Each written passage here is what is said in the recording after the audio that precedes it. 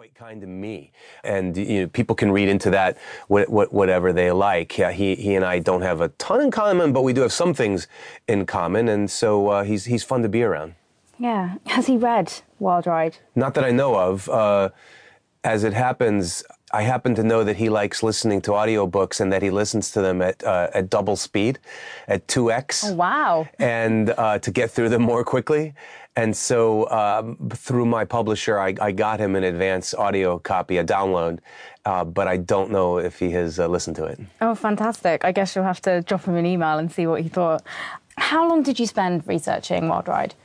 In earnest, I worked on it for a little over a year. So when I say in earnest, when I sort of mostly set aside everything else that I was doing and focused on it, I thought about it for about 2 years before that, and thinking about it really was, plotting what I was going to do and doing things.